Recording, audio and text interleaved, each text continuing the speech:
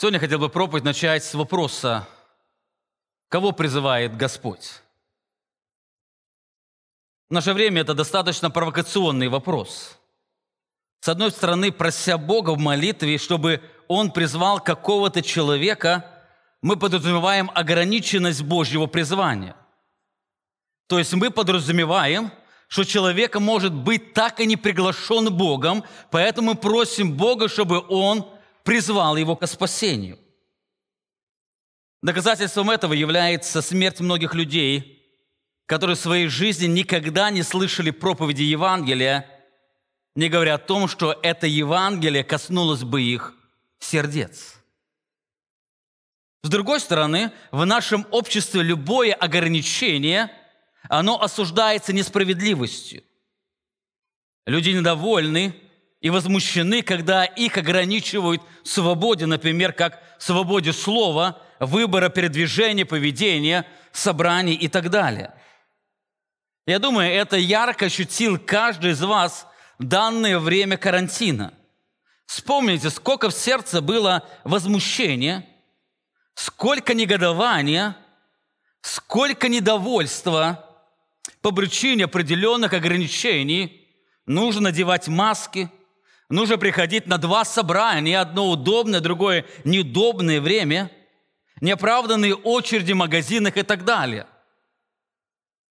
Ограничивание свободы, оно вызывало негодование, и люди говорили о том, что это несправедливо. Знаете, это не обошло и духовные вопросы.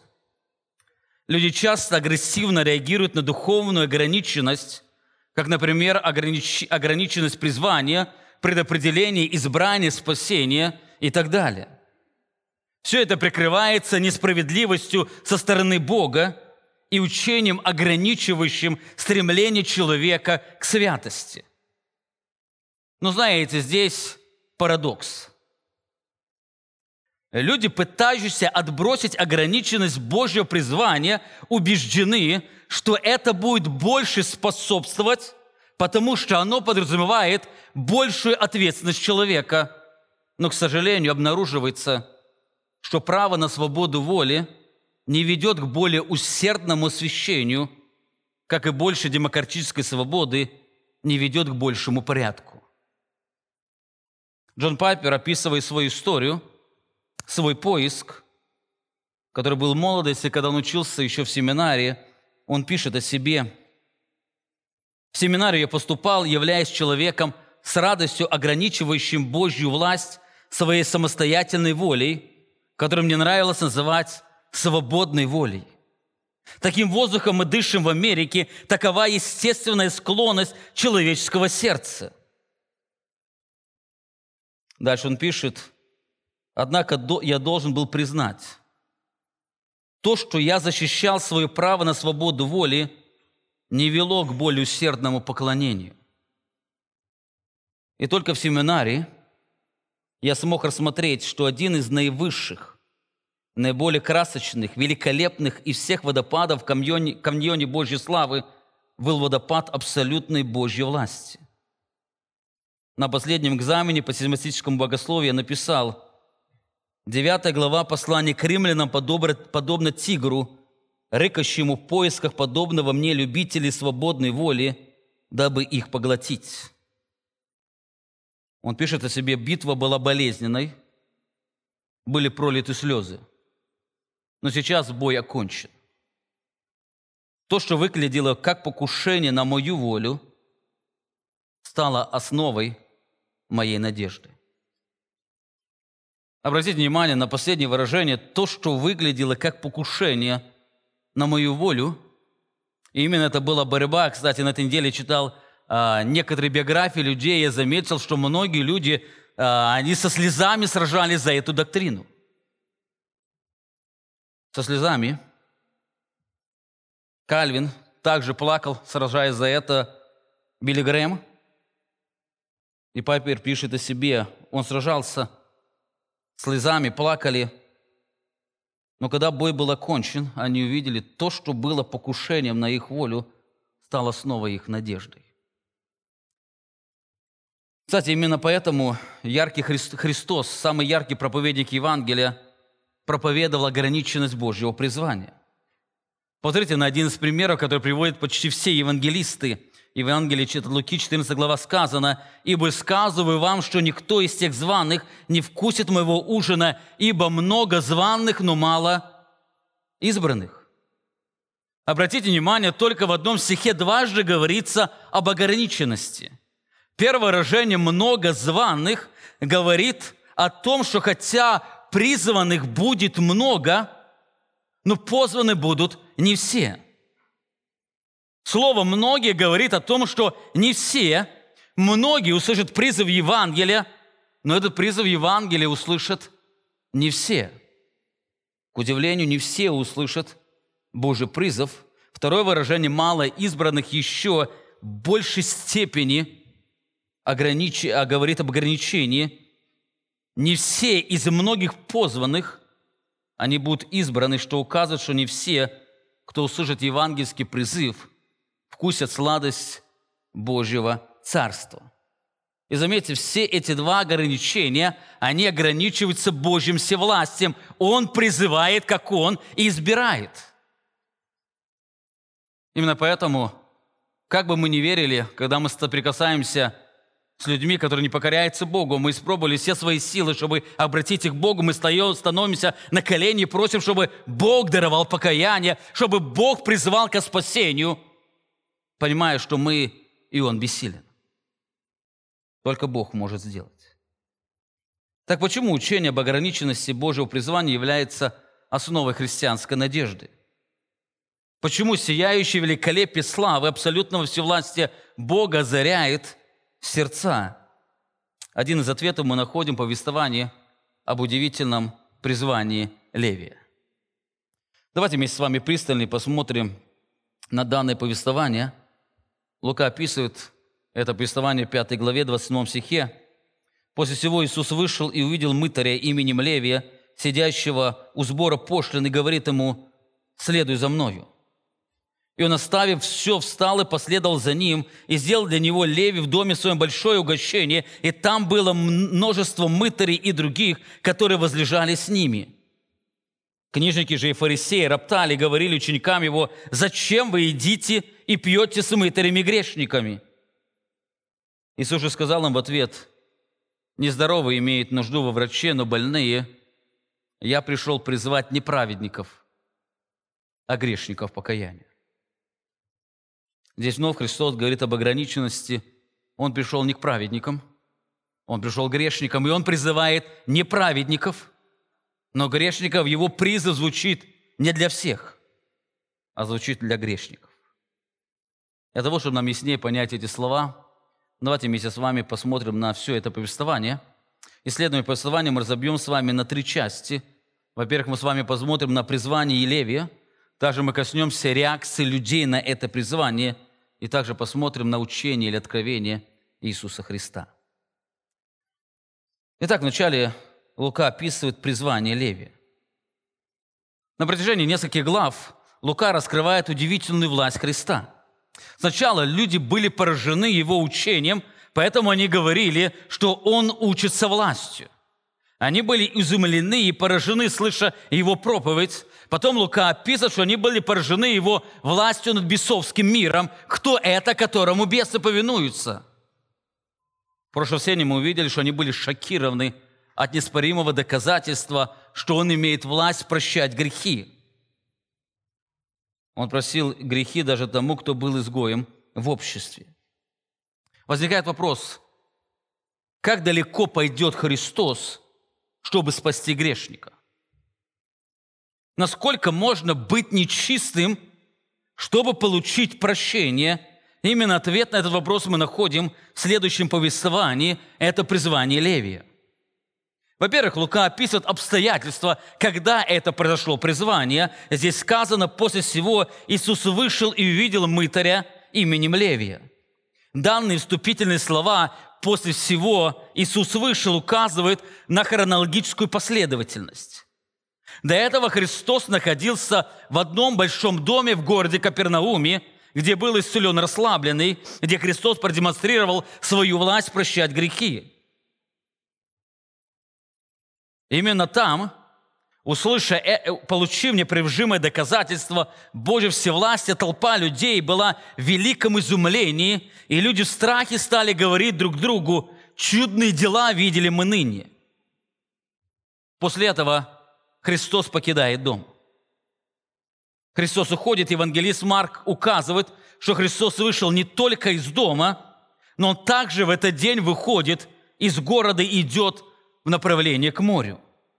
Марк пишет: «И вышел Иисус опять к морю, и весь народ пошел к Нему, и Он учил их». Здесь Марк отмечает еще одну деталь. Христос не просто вышел, но когда Христос с учениками вышел, весь народ пошел за Ним. Мы видим, что после доказательства своей божественности народ, хотя не признал Его Богом, все-таки отказался признать Его богохульником. Они пошли на компромисс с истиной. Они знали, что грехи прощать может быть только один Бог. Они получили доказательство, что грехи расслабленного прощены. Но, несмотря на это, они не спешили признать Его Божьим Сыном. Но, с другой стороны, они также не стремились оставить Его. Никто из них не поднял руку бросить камень за богохульство, потому что было доказано: Он Бог. Но не признавая Его Богом, они идут за Ним. Он уходит из города, и множество людей идет за Ним. Скорее всего, в этой толпе также были книжники и фарисеи, которые пришли с разных мест для того, чтобы оценить учение Христа. Вдруг в какой-то момент Христос останавливается недалеко от будки, где собирали подать, и Он пристально посмотрел на Левия. В этот момент, скорее всего, взгляд всех людей был устремлен туда. Лука пишет, что после всего Иисус вышел и увидел мытаря. Глагол «увидел» дословно означает: Он стал рассматривать, обозревать или пристально смотреть на данного человека. Он не просто один раз бросил на него взгляд, но Христос остановился и пристально стал смотреть на данного человека. Скорее всего, в этот момент их взгляды встретились. Я думаю, в этот момент многие пристально смотрели на Христа, ожидая, что будет дальше. Дело в том, что перед ними был человек, который имел очень плохую репутацию. Это была достаточно ужасная репутация данного человека. Лука в нескольких словах описывает его положение, которое было знакомо людям того времени. Здесь сказано: после всего Иисус вышел и увидел мытаря именем Левия, сидящего у сбора пошлин. Он описывает о мытаре, который сидел у сбора пошлин. Мы видим, что Левий был мытарем или сборщиком налогов, который сидел на своем рабочем месте. Для того, чтобы понять его положение, нужно вспомнить или понять ту атмосферу, которая царила в то время. В то время была достаточно сложная налоговая система. Обычно император назначал определенный налог для населения, и этот налог отдавался правителям. Правители города должны были собрать определенную сумму и передать ее императору. Так для того, чтобы правителям окупить свой труд, они собирали больше, чем положено, поэтому одну часть они как зарплату оставляли себе, а оговоренную часть они отдавали правителю или императору. В то же самое правители, для того, чтобы не заниматься этой кропотливой работой, они назначали или нанимали себе начальников мытарей. Кстати, один из них был, помните, был Закхей. Их так называли архителонос. Телонос – это был сборщик налогов, мытарь, а архи – это главный над ними. Они назначали главного. Там также определялась сумма, которую он должен собрать для правителя. А что сверх того он соберет, оно будет ему как зарплата. Эти начальники, они также понимали, что им трудно работать, и они нанимали себе других мытарей, телонос, которые уже непосредственно собирали налог. Так им также назначалась определенная сумма, а сверх собранного, что они собрали, они могли бы себе оставить как зарплату. Кстати, сегодня система часто на констракшене похожа. Пока работа дойдет работодателю, уже многие на ней заработают. Вот представьте себе, император назначил налог, и пока этот налог дошел до людей, он же был огромных размеров. Так Левий был один из них, из мытарей. Также интересно отметить, что мытари делились на две категории. Одних называли габии, они собирали государственный налог, как налог на землю, на урожай, на дом и на жизнь человека. Ибо взимание этих налогов не сулило больше возможностей для обогащения. Были другие мытари, их называли макхи, которые собирали различные пошлины. Они брали пошлину за использование дороги, рынка, за пошлину порта. Они могли потребовать налог за повозку, за каждое колесо повозки, и также за животное, которое тянуло эту повозку, считалось в лошадиных силах, как сегодня. Они могли потребовать налог за продаваемые товары и также за покупаемые товары. Вообще, они могли требовать налог за все, что они хотели, что им вздумалось. Поэтому они видели человека, который шел с рынка или на рынок, или еще откуда-то, они останавливали его и начинали его обдирать. Они требовали налог со всего, что им могло прийти только в голову. Они сидели в будке и под разными предлогами выбивали деньги. Также у них были свои воины, которые насильно требовали, принуждали и вымогали деньги. И если у них денег не было, то тут же им предлагался кредит, но под большие проценты. И через все это народ нищал, они обогащались. Таким образом, мытари являлись самыми ненавистными людьми для евреев.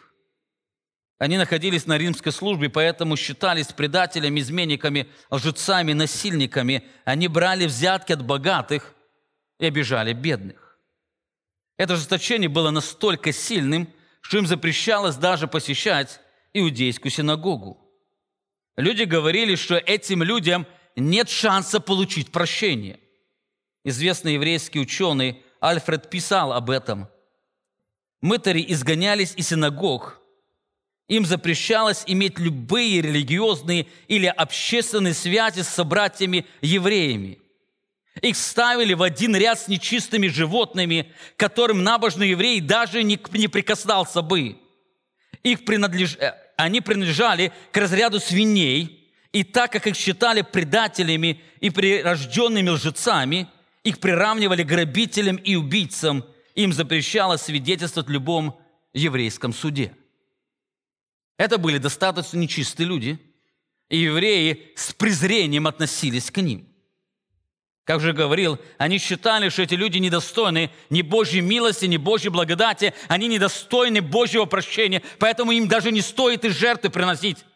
Они хуже нечистых, хуже язычников, потому что они предали Божий народ. Именно этого мытаря, которого ненавидели люди, встречает Христос. Он останавливается и пристально смотрит на него. Скорее всего, в этот момент народ по привычке с презрением посмотрел на него, потому что это в основном были жители Капернаума, а его будка стояла возле Капернаума, поэтому многие из этих людей, они были обижены им. Они знали, что это нечистый человек, который грабит Божий народ, а значит грабит самого Бога. Но взгляд Христа отличался. То, что Левий увидел во взгляде, никогда не видел в глазах религиозных учителей. Вдруг Христос говорит слова, которые никто из народа, из учеников не ожидал услышать. Левий слышит удивительный призыв Христа. Написано, когда Христос увидел мытаря именем Левия, сидящий в сборе пошлин, говорит ему: «Следуй за мною». «Следуй за мной». В настоящее время «следуй» указывает не просто на одноразовое событие, но на призыв постоянно последовать за ним. Христос приглашает его стать его учеником. Он понимает, что для этого ему нужно оставить эту прибыльную работу и подсветить служение ученика. Это был серьезный вызов для данного человека, жившим в роскоши. Дальше мы увидим, что у него был большой дом, у него были деньги, чтобы сделать большое угощение не только для Христа, но для многих своих друзей. У него было много друзей, его друзья были мытари и грешники. Вы знаете, какой друг, такой он и сам.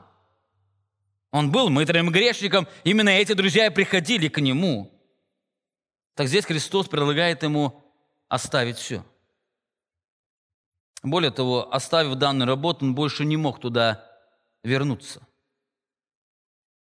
Начальники мытарей не любили предателей, которые бросали работу. Это не была работа рыбака, к которому можно было в любое время вернуться. Это была работа в налоговой инспекции. Прибыльная работа, к которой никогда уже вернуться было нельзя. Скорее всего, Левий до этого слышал о Христе, о его власти, так как его работа находилась недалеко от Капернаума, как уже говорил, где жил Петр и куда переселился Христос после изгнания из Назарета. Скорее всего, он слышал проповедь даже Христа, потому что Христос неоднократно проповедовал недалеко от этого города, находясь у Генесарецкого озера, где был призван Петр. Но, скорее всего, он понимал, что он недостоин его внимания, как понимал Закхей когда-то, что он налез в дерево просто увидеть. Его народ не пропустит ко Христу. И, скорее всего, Христос не обратит на него внимания, потому что он грешник. Подобно мы видим и Матфей. Он мытарь, самый нечистый человек, которому запрещен вход в синагогу, поэтому он недостоин прощения и милости Иеговы. Но вдруг в этот момент услышит удивительное приглашение. Приглашение, которого он никогда не ожидал услышать. Ни один религиозный учитель, ни один религиозный лидер не приглашал его стать его учеником. Вообще ни один не приглашал его в синагогу, потому что все, наоборот, изгоняли оттуда. Все, наоборот, говорили: уходи, это слово не для тебя, но вдруг он слышит призыв: следуй за мною. Это был вызов оставить все и последовать за ним. Скорее всего, в этот момент произошла пауза. Все смотрели на Левия и на Христа, недоумевая, что происходит. Неужели Левий может все оставить? Неужели Христос может принять такого человека? Скорее всего, в сердце Левия шла борьба непреодолимая. Милосердие Христа все больше и больше влекла его к себе. Решение было принято. И Лука пишет об этом удивительном решении, о отклике его сердца. Написано: и он оставил все, встал и последовал за ним. Лука описывает 3 удивительных действия. Во-первых, он оставил все. Абсолютно он оставил все, что там был. Он не стал забирать ту собранную сумму, которая там вот находилась. Он не стал ничего брать с того места. Он оставляет все, потому что он навсегда покидает это место. Он встает с этого места, которое обогащало его долгие годы, и он следует за Христом. Скорее всего, после призыва Христа Христос идет, и Левий срывает с своего места и бегит за ним. Он идет за ним, он навсегда оставил прибыльное дело ради Христа. Что произошло с ним? Почему он оставил все и последовал за Христом? Нужно признать, что это было непростым решением. Это непростым решением. Оставить абсолютно все, оставить богатую жизнь и стать учеником Христа, который будет ходить из города в город, часто терпя нищету и недостаток. Это было достаточно непростым решением. Вспомните богатого юношу, которому также прозвучал подобный призыв. Лука описывает в 17 главе: услышав это, Иисус сказал ему: еще одного недостает тебе. Все, что имеешь, продай, раздам нищим, и будешь иметь сокровища на небесах. И приходи, следуй за мной. И написано: он же, услышав это, опечалился, потому что был очень богат. Он опечалился. Он не смог оставить все и последовать за учителем. Он хотел следовать за учителем, таща все это за собою. Но Христос говорит: оставить нужно все. Подумайте, в чем была разница между мытарем и этим юношей? Они оба были богаты. Они оба любили деньги. Они оба слышали призыв Христа. И более того, можем сказать, они оба были грешниками. Они оба нуждались во Христе. Но что их отличало? Почему для одного призыв Христа стал драгоценностью, что он все оставил и побежал за ним, для другого он был вызовом, который он не мог взять на себя? Их отличало это взгляд на себя. Мытарь знал, что он грешник, которому нет прощения. Этот богатый юноша был уверен, что он праведный, как он выше говорил, потому что все сказанное в законе он исполнил от юности своей. Ему что не хватает еще? Все, что сказано, я исполнил, он праведен. Мытарь был нищ духом, а юноша был богат. Поэтому для мытаря оставить все и последовать за Христом было приобретением, а для юноши – убытком. Вы знаете, для нищего, бедного духом встреча со Христом всегда является приобретением, но для богатого душой, самоумеренного, самоправедного, эта встреча будет всегда убытком. Именно поэтому, когда мытарь приходил в храм для молитвы, он мог произнести только одно. Лука описывает одну из молитв мытаря. Мытарь же стоял вдали, не смел даже поднять глаз на небо, но, ударяя себя в грудь, говорил: «Боже, будь милостив ко мне, грешнику». Единственное, только милость. Он не мог поднять глаза вверх, потому что он не ожидал. И он понимал, он недостоин, чтобы Бог обратил на его взгляд. Он недостоин смотреть на Бога. Он понимал одно. Он нуждается только в милости, потому что он грешник. Это описание сокрушения, нищеты, безысходности и смирения. Таким образом, Левий не просто следовал за Христом, но в этот момент он получил надежду быть прощенным и принятым Богом. Самый нечистый, самый грязный, самый порочный человек, которому люди думали, нет прощения, он был принят Христом. Итак, мы видим, после прощения, принесенное расслабленному, Христос несет данное прощение мытарю. Как глубоко пойдет Христос, чтобы даровать прощение. И мы видим, что Он идет к самому несчастному, самому нищему, потому что Он имеет власть призывать. Он имеет власть не только прощать грехи, но Он имеет власть призывать людей следовать за Ним, чтобы они получили данное прощение.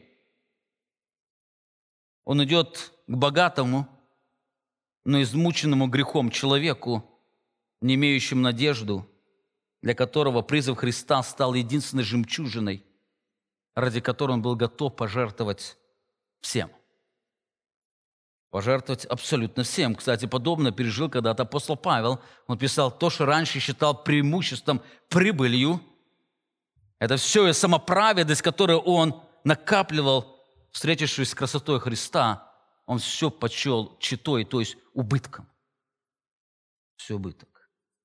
После этого Лука описывает реакцию людей на данное призвание. Реакция людей. В этом повествовании мы видим две реакции на происшедшее. Вначале Лука описывает праздник грешников. Он описывает праздник грешника.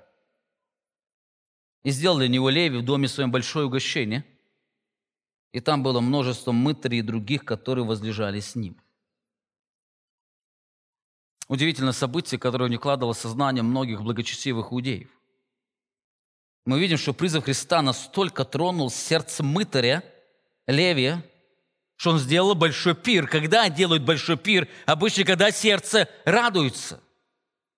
Для него был это праздник. Он не просто оставил все ради Христа, но данное событие принесло его сердце торжество. Он это сделал с радостью и великой радостью, желая всем провозгласить о том, что сделал с ним Учитель Христос, который имеет власть на этой земле. в своем доме сделал щедрое угощение. Туда был приглашен учитель с учениками своими. Но, к удивлению всей толпы, на этот праздник пришли многие друзья Левия. Здесь сказано, там было множество мытарей. Вот этот отбросок общества, эти нечистые, с которым евреи даже не здоровались, проходили мимо, считая их недостойными их внимания, они идут к учителю, и плюс к ним приближаются еще и другие. Кто это другие или прочие? Мы видим, что это грешники, как будет говорить фарисеи. Почему вас учитель ест с мытарями и грешниками? Это грешники. Между ними было очень много грешников. Воры, убийцы, прелюбодеи и тому подобное. Это грешники, которые были погрязши в своих грехах. Они были отвергнуты людьми, но в этот момент они были приняты Богом. Более того, не просто пришли туда, но написано, они возлежали с Ним. Там был ужин, и на этом ужине они возлежали за столом. Слово «возлежали» указывает, что у них был продолжительный ужин. Они не просто зашли в дом и вышли, но они возлежали, то есть достаточно долго беседовали, на котором отвергнутые религиозными учителями люди могли слышать евангельскую весть из уст Бога. Мы не знаем, кто-то из этих людей последовал за Христом или нет, но это не совсем важно, потому что этот ужин был праздником самого Левия. Это праздник Левия, который оставил все. Это событие настолько тронуло его сердце, он торжествовал это торжество его сердца по причине сияющей славы Божьей милости. Это событие не осталось незамеченным религиозными учителями. Чем дольше шел этот ужин, тем сердце больше наполнялось возмущением и негодованием. Было возмущение, было негодование. Лука описывает возмущение так называемых праведных людей.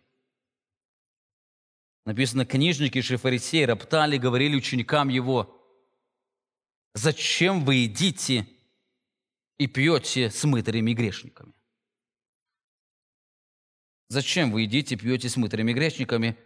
Эта встреча прошла после данного ужина, так как фарисеи не могли там находиться.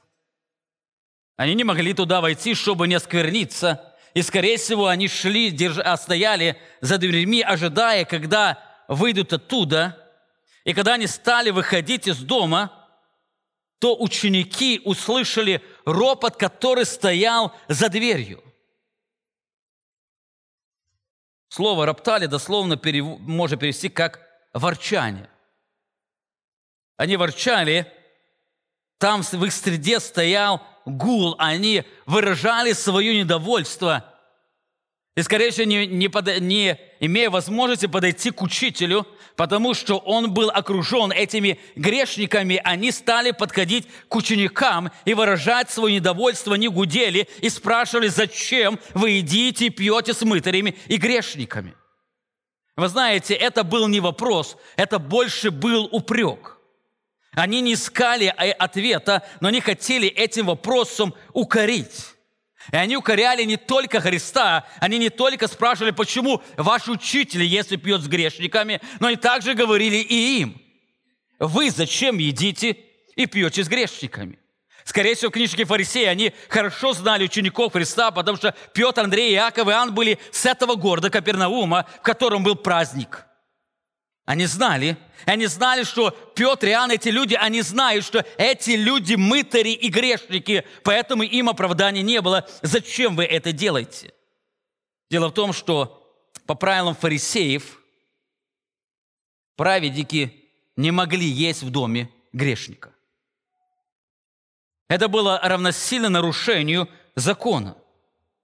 Поэтому они не просто упрекали, но они обвиняли в их нарушении преданий, которое, на их взгляд, было практическим толкованием закона Моисея. Они утверждали, что их поведение означало презрительное отношение к закону, что могло считаться одной из форм богохульства. Зачем?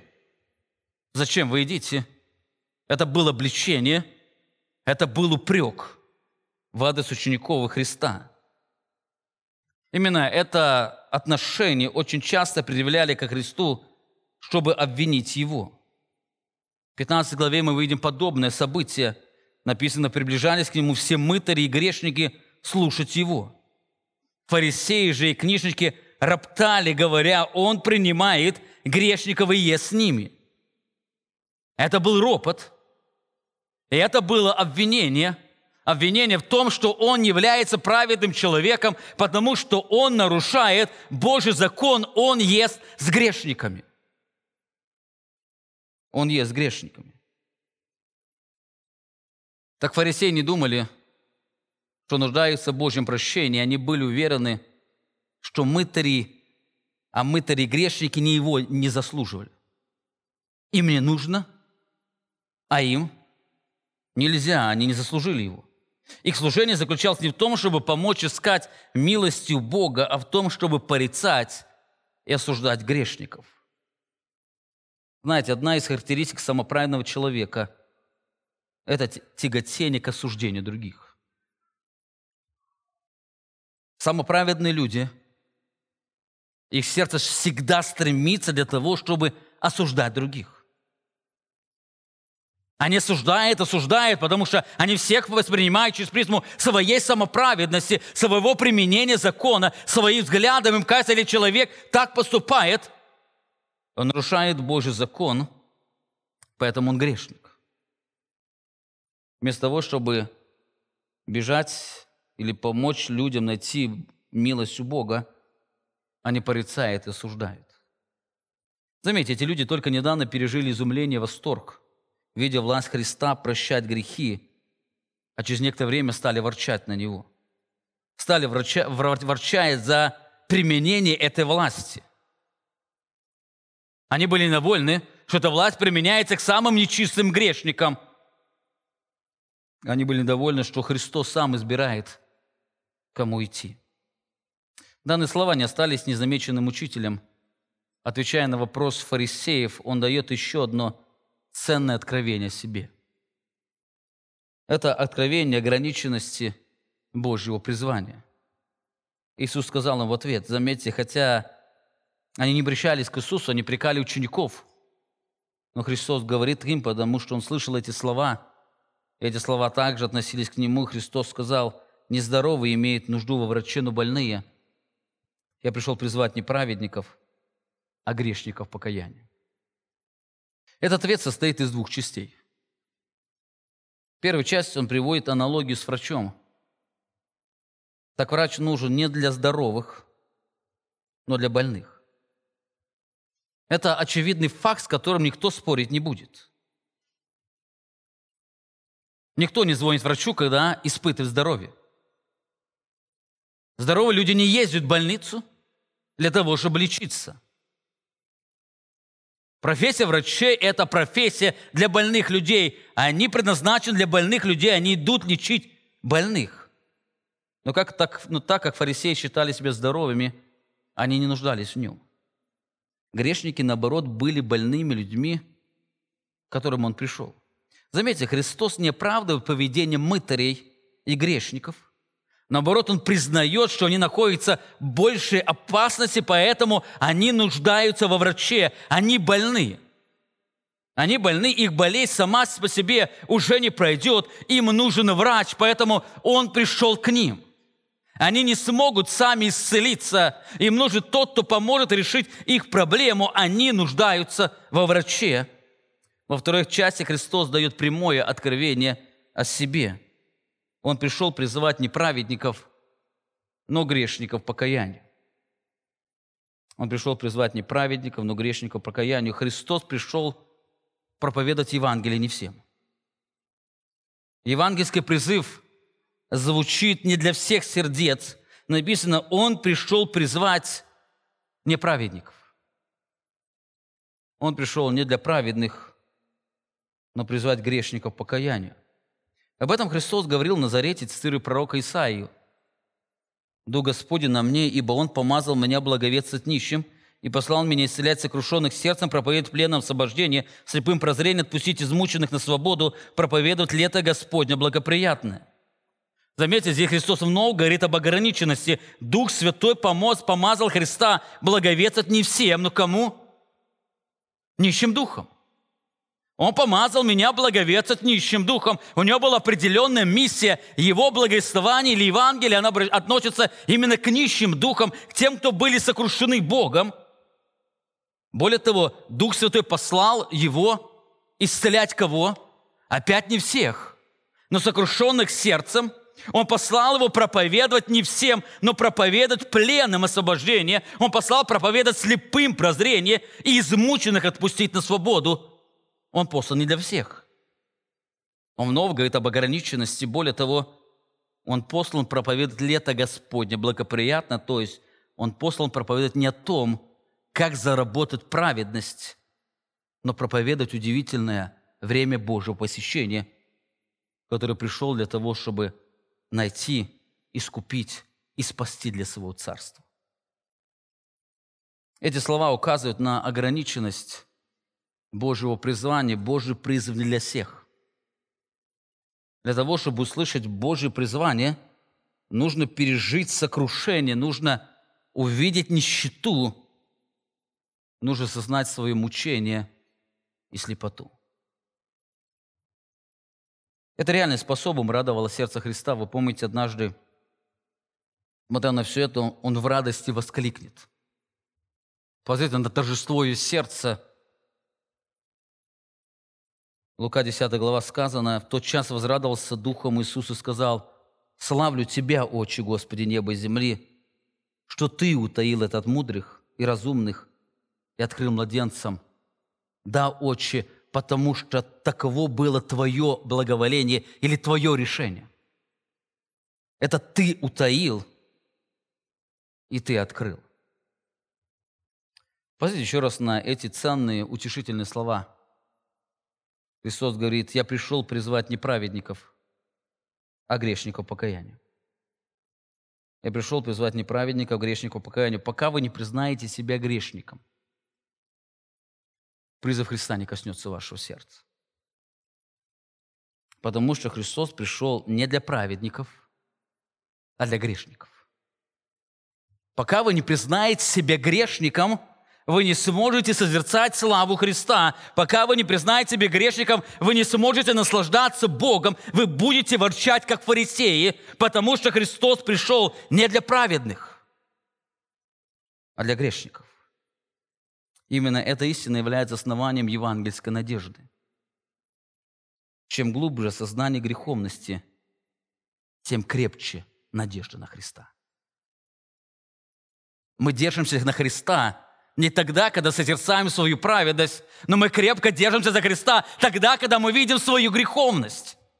Именно наше сознание греховности, она ведет нас ко Христу, она сокрушает нас, она дает нам крепко держаться верой за нашего Спасителя. Грешник – это состояние сердца, которое сама собой не пройдет. Грешнику нужен врач, грешнику нужна операция, ему нужен Спаситель.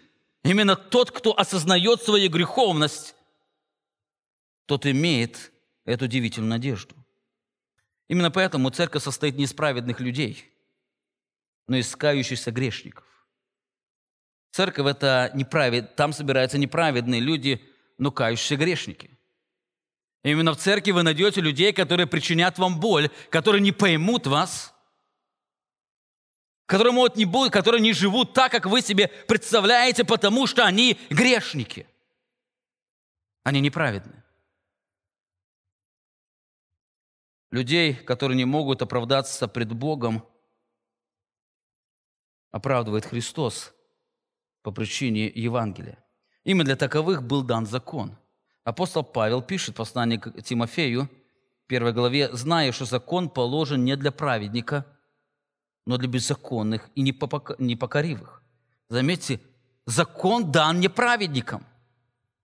Заметьте, закон дан был не для того, чтобы утвердить праведность. Но чтобы обнажить сердце, он говорит, он дан не для праведника, но для беззаконных и непокоривых, нечестивых и грешников, развратных и осквернительных, для оскорбителей отца и матери, для человека-убийц, для блудников, мужеложников, человека-хищников, клеветников, скотоложников, лжецов, клятвопреступников, для всего, что противно здравому учению.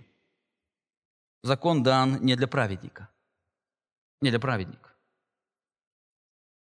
Когда люди читают закон, они должны увидеть не свою праведность, они должны увидеть свою греховность. Когда люди соприкасаются с Божьей славой, они должны увидеть свою нечистоту, но не свою достаточность. Так почему многие, читая закон, не видят своей порочности? Почему люди, читая закон, не видят своей греховности? Потому что они слепы и горды. Они слепы. Они продолжают блуждать во тьме, наслаждаясь скверностью своей греховной природы. Им кажется, что проблема не в них, но в обстоятельствах. Они всегда винят окружающих людей. Они слепы, глупы и нечисты, но убеждены, что зрячие, мудры и праведны. Вы знаете, когда Евангелие освещает сердце, то первое, что человек видит, это греховность. Это греховность. Помните Петра, который уже определенное время не раз соприкасался со Христом, но вдруг однажды он увидел славу Христа в улове рыбы. Написано, он в страхе трепете припал и сказал: «Выйди от меня, Господи, бо человек грешный». И тем больше это Евангелие освещает сердце, чем человек глубже видит свою греховность. Вы знаете, когда мы читаем Священное Писание, чем больше мы видим славу Христа, тем больше мы будем видеть свою порочность. Если Христова слава, она не скрывает нашу порочность, но она утверждает нас в своей самоправедности, значит, мы видим не ту славу. Истинная слава, она всегда будет обнажать нас. Вспомните апостола Павла, он пишет себе Тимофею, 1 глава, 15 стих, «Верный всякого принятия достойно слова, что Христос Иисус пришел в мир спасти кого? Не праведников, но грешников, из которых я первый». Кстати, в оригинале есть очень важная точка, говорит, «которых я есть первый». Я есть первый. Он не говорит, что он когда-то был грешником, он был самым нечистым грешником, но он говорит, я сейчас есть самый нечистый грешник. До этого он писал, что наименьший всех апостолов. Потом он писал, что наименьший всех святых. Но здесь он видит себя наименьший из всех грешников. Он сейчас грешник. Почему он видит себя грешником? Потому что слава Христа озарила его сердце. К сожалению, сегодня мы живем в мире, когда люди подчеркивают всеобщую греховность, которая исходит не из Евангелия, но порочности сердца. Заметьте, здесь апостол Павел не просто говорит, что мы все грешники, но он говорит, из которых я грешник первый. Он смотрит на себя, не пытаясь себя сравнять с окружающими людьми. Знаете, дело в том, что истинное возрастание в греховности производит беспокойство, которое утоляется благодатью у Божьего престола.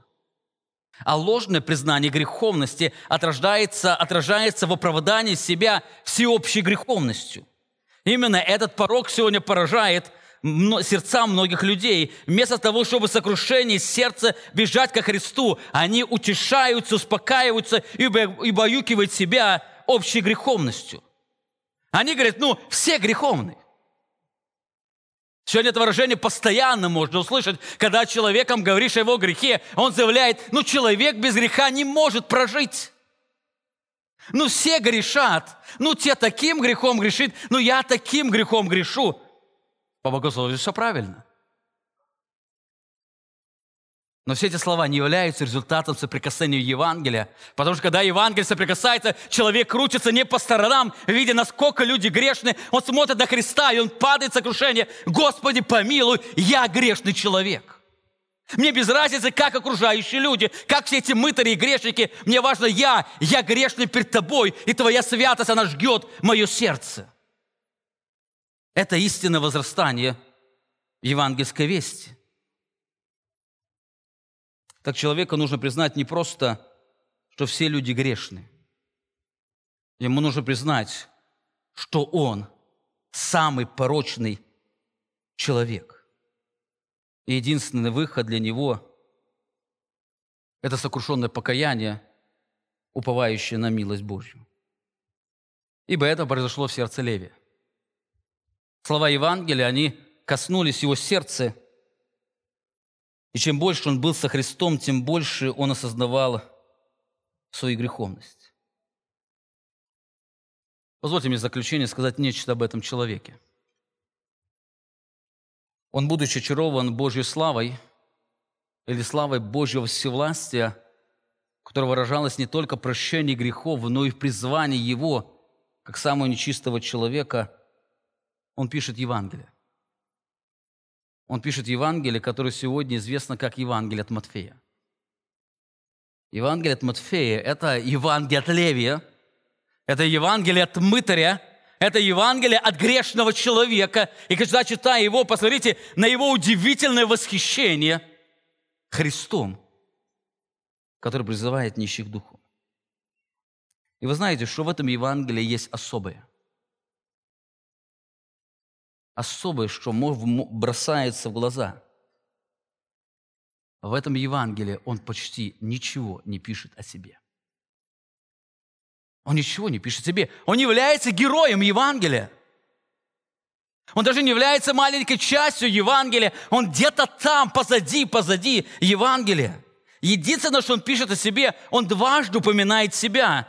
Первый раз он пишет, что он был мытарем, которого призвал Христос. И даже в той истории он не говорит, что именно он сделал пир для Христа. Он говорит, что один из мытарей сделал. А Лука отмечает, это был он. Он не хочет себя показывать. Он смиренно понимает, он недостоин Христа принять в своем доме. И второй раз он использует свое имя, когда пишет призвание 12 учеников, указывая, что его призвал Христос. И там он не просто пишет Матфей, а Матфей – мытарь. Он будет писать по два имени – Симон, Петр, но не пишет Матфей Левий, но пишет Матфей – мытарь. Мытарь – грешник. Он не пишет, что он когда-то был мытарем. Он мытарь, другими словами, он грешный человек, который стал учеником Христа.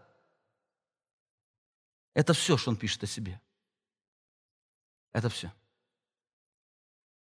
Мы больше о нем ничего не знаем. Откуда у него такое смирение?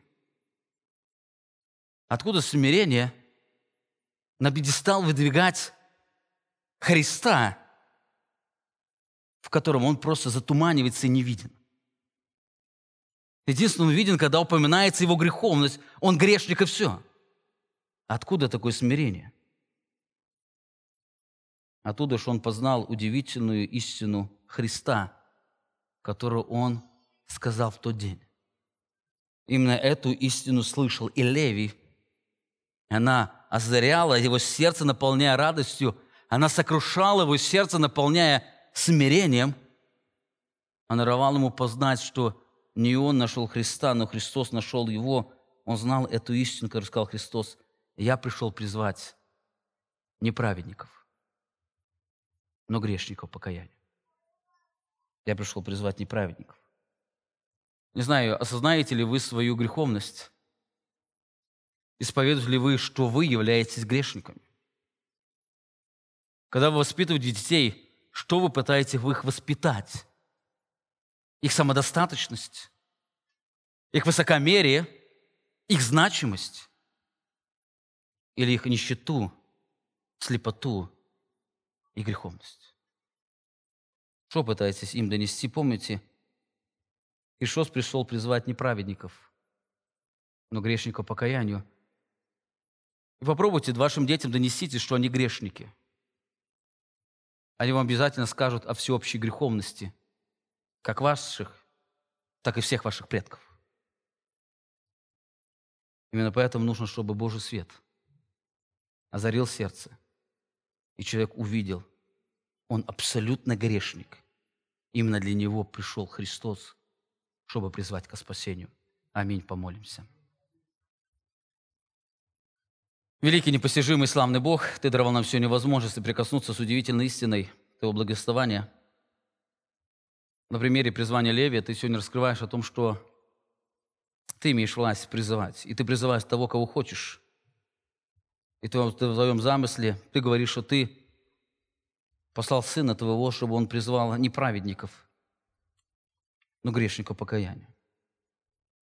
Именно поэтому ученичество, оно начинается с сокрушения сердца, оно начинается с слез, беспокойства, осознания греховности, ужаса и трепета пред Тобою.